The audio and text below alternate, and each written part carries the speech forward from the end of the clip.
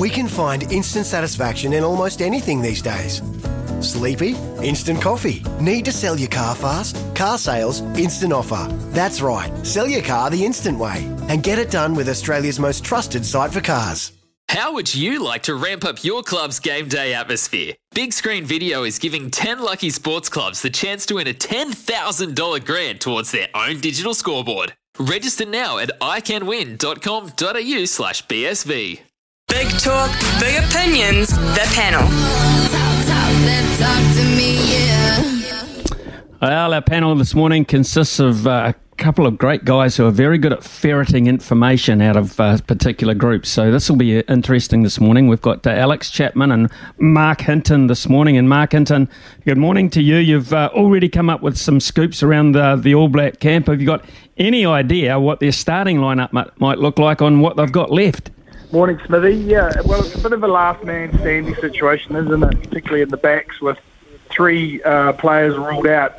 I don't think you need to be Einstein to work out that Quintu Paea will be in that midfield alongside Rico Ioane, that Lester Whanganuku will probably make his test debut on one wing along with Sevu Reece. There just isn't a lot of other options. Caleb Clark isn't right yet with that hamstring strain that took him out at the business end of Super Rugby, and of course Will Jordan's out with COVID. So, the backs kind of almost picked themselves. So, we can't be too surprised really with what we're going to see at 11:30 when the squad's named.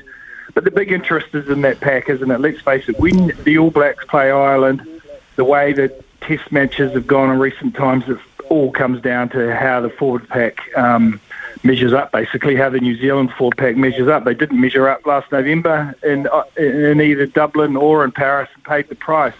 So, very interesting. Look, I would not be surprised to see a beefed up All Black forward pack, Smithy.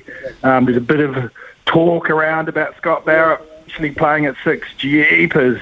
He's only played one test match, started at 6, and that was that World Cup semi-final. So if that happens, that'd be really interesting, wouldn't it? Tempting fate a little bit.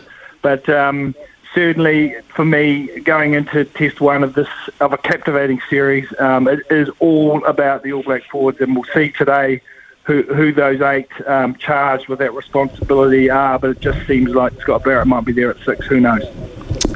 Okay, so it's in about an hour and a half's time. Alex Chapman, good morning to you, Chappie. What are you hearing? What are you thinking from your perspective?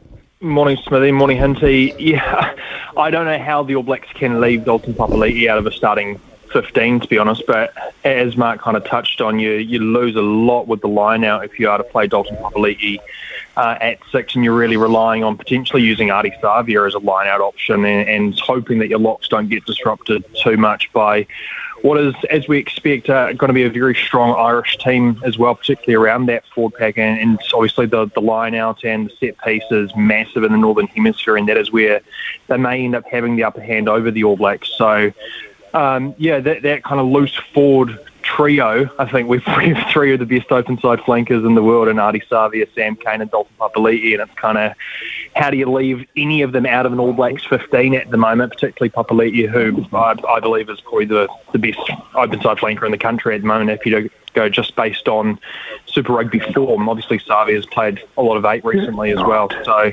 I'm hearing the same as Mark in terms of the back line. The forward pack is obviously going to be very interesting. Okay, Chappie, you know modern technology more than I. We know that Joe Smith's been called in. You know modern technology more than I promise that you do. I know I've still got the off-on button under control. That's about it for me. But how is Ian Foster and John Plumtree staying in touch with us? Are they somehow remotely filming some of these training sessions and beaming them back in, or what have you? How's this working, do you think?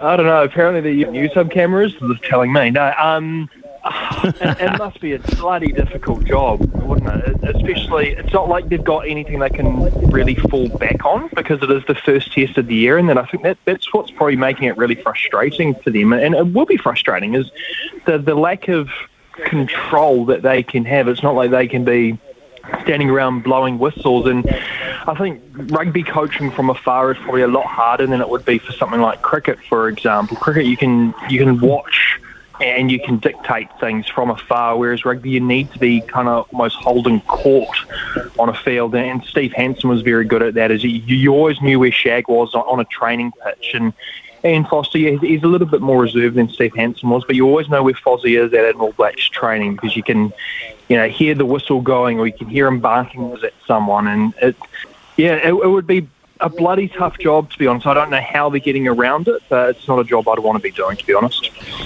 Okay, then that brings me to the next question, Mark Hinton. It's about 5 to 6 weeks early for Joe Schmidt, but he's there. What influence in the selection? What influence in this game plan for him? Well, it's interesting. They're playing it down, very much so. Look, I don't think it's as much of a factor as the Northern Hemisphere media are making out, like he's going to be kind of giving out state secrets. Look, it's been well signposted that Joe Schmidt's coming back into New Zealand rugby. He's had a role with the Blues for the entire year. He's going to become an All Black selector at the end of this series. He's back involved in New Zealand rugby, and needs must. 3 coaches went down this week, so they called him up. It just made sense. I don't think there's anything sinister in it. And he's only, from what they're saying, he was on the park on Tuesday. Will be again today, but I don't know if he's even going to the game on Saturday. The sort of noises out of the All Blacks camp was that he was just there for another set of eyes on the training park. So, look, I don't read anything too much into it. They needed another coach, but he is a very valuable resource to call on, and if you've got him as part of your sort of setup, why wouldn't you call on a guy with Joe Schmidt's insight, with Joe Schmidt's experience and Joe Schmidt's ability, so it just makes sense. Look at what I find interesting. You talk about how Ian Foster's staying in touch. He's zooming in to a lot of the meetings, but it was interesting that Sam Cane said that they more or less are kind of silencing Fuzzy and Plumtree because they're not there in the room and they don't want them sort of participating too much. So that was interesting. Players have very much talked about it being a player-led week even earlier than it normally is, which is pretty standard for the All Blacks around Thursday. The players kind of take over and really lead the messaging and the discussion heading into a test. It's just how it operates in the modern environment. That's kind of happened a bit earlier this week out of necessity as well. But it's interesting that Ian Foster's fronting today at the via Zoom at the team naming press conference. So clearly he doesn't want to be left out of this week too much. He wants to contribute. It's still his team. And I can understand that, Smithy, because there's a very big danger of there being a storyline. If the All Blacks come out and play really well on Saturday and, have a convincing victory and a strong performance, that these All Blacks are better without Foster there. You can see that storyline emerging, so I'm sure he wants to be proactive and make sure that doesn't emerge too much. Well, particularly if they turn around and lost 2 and 3 and they won this one. And I can't think for 1 second any journalist I know would be at the bottom of a storyline like that, to be perfectly honest. But anyway, Mark Hinton, shall we just take a look back, about 12 hours or so to a pretty good game of rugby, actually, between the Maori All Blacks and Ireland. What did you make of that performance? Enjoyed it. Look, it reinforces that the Māori have a place on the rugby landscape, that they're a really good team and that they have a lot of those intangibles that they can bring to an occasion that makes them such a quality outfit, really. If you look through that Maori team, not world beaters in terms of Super Rugby. There was 1 or 2 that were sort of had really good Super Rugby seasons, the likes of Cullen Grace, but a lot of them were kind of just journeyman kind of Super Rugby players, but you put them in that Māori jersey, Smithy, and they grow an arm and a leg, don't they? So their record against Tier 1 is absolutely outstanding. Enjoyed especially the first 40 when they really shut the Irish out. And 4 injuries already for the touring Irish. A squad that's pretty tight when they're asked to play these add-on games. It's getting interesting for Andy Farrell. I wouldn't want any more injuries this weekend. It could get a little bit ugly.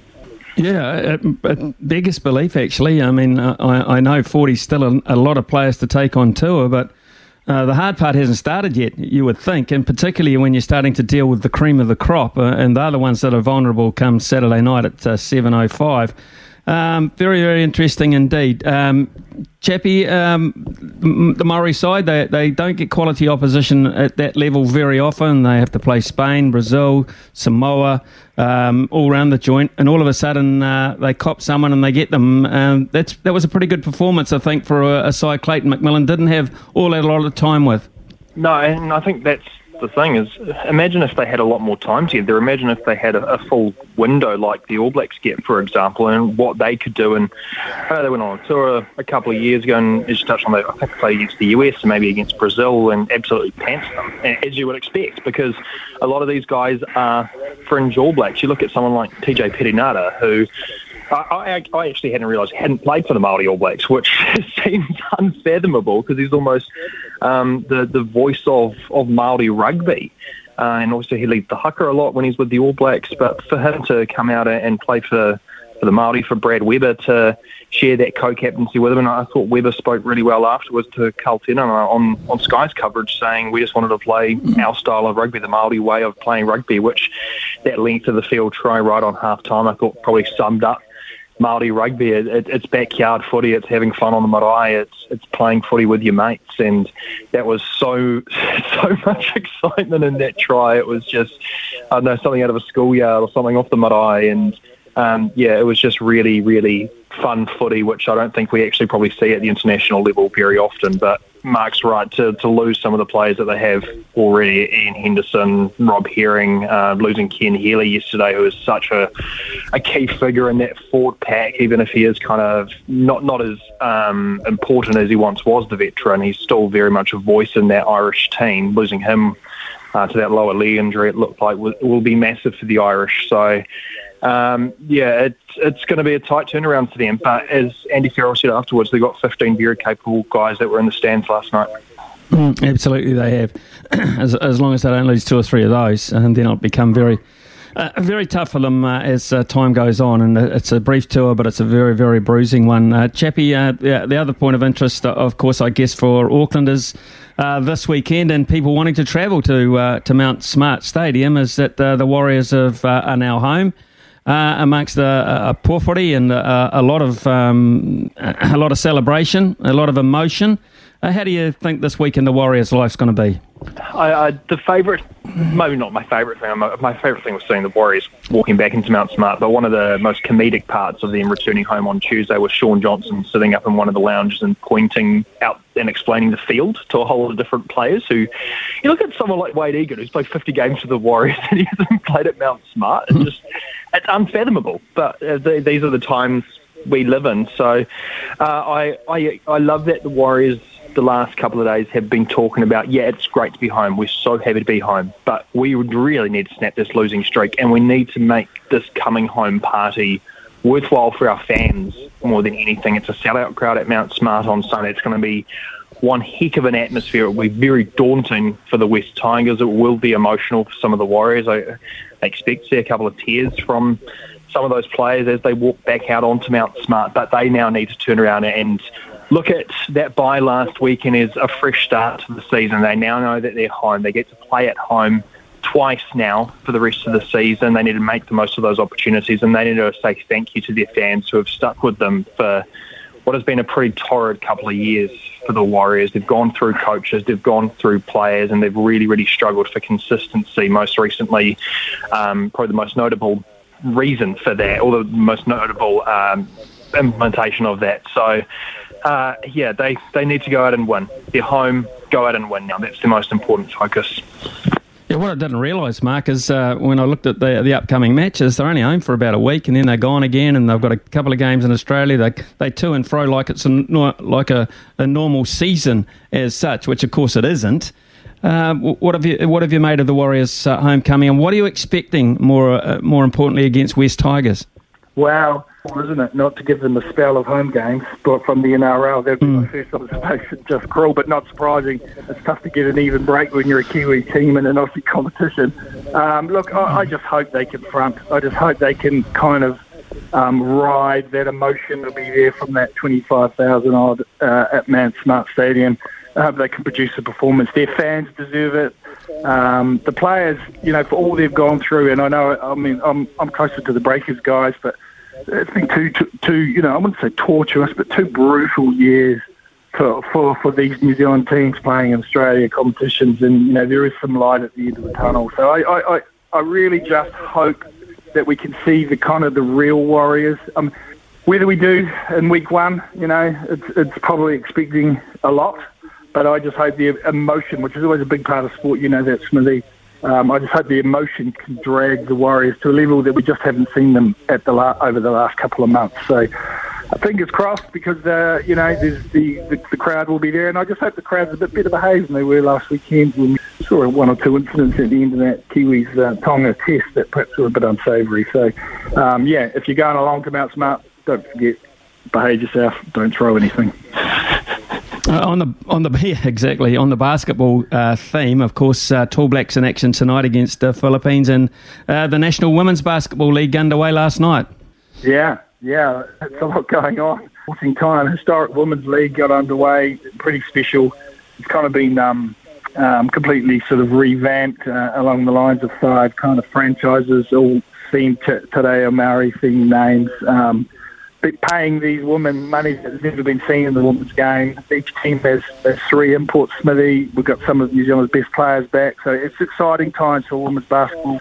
Well done to Basketball New Zealand, to Sky is a big part of that. It's their money that's underwriting this competition and getting this quality of players back. And great to see the Tall Blacks in action, a bit like the Warriors and so many sporting areas. We just haven't been able to see them at home in the last couple of years, probably at least 2 to 3 years. For them to play a home game with Coach Pero Cameron. He's been the coach for about 2 or 3 years. I think this will be his first home match with the Tall Blacks. It's just, extraordinary times, and hopefully it's a big step back towards normality. I'm hoping to go along tonight, All Blacks weather permitting, to see that game, because it will be pretty special, like so many sporting events are, Smithy, as we get back towards hopefully the new normal. Yeah, the new normal. The new normal resembling something like the old normal would be fantastic. Mark, thanks for your help this morning, your contribution, and to you too, Chappie. Have a great weekend, fellas. Plenty on our plates, as you say, starting tonight and right through until Sunday night. Quality action, New Zealand teams on home soil. Thanks, gents. We'll have another panel tomorrow morning around about this time, actually around 10:20. For logbook servicing you can rely on, you need to make the right choice. You need trained professionals who are fully qualified to service your car according to manufacturer's specifications. For real peace of mind and a nationwide warranty, book in or book online at repcoservice.com.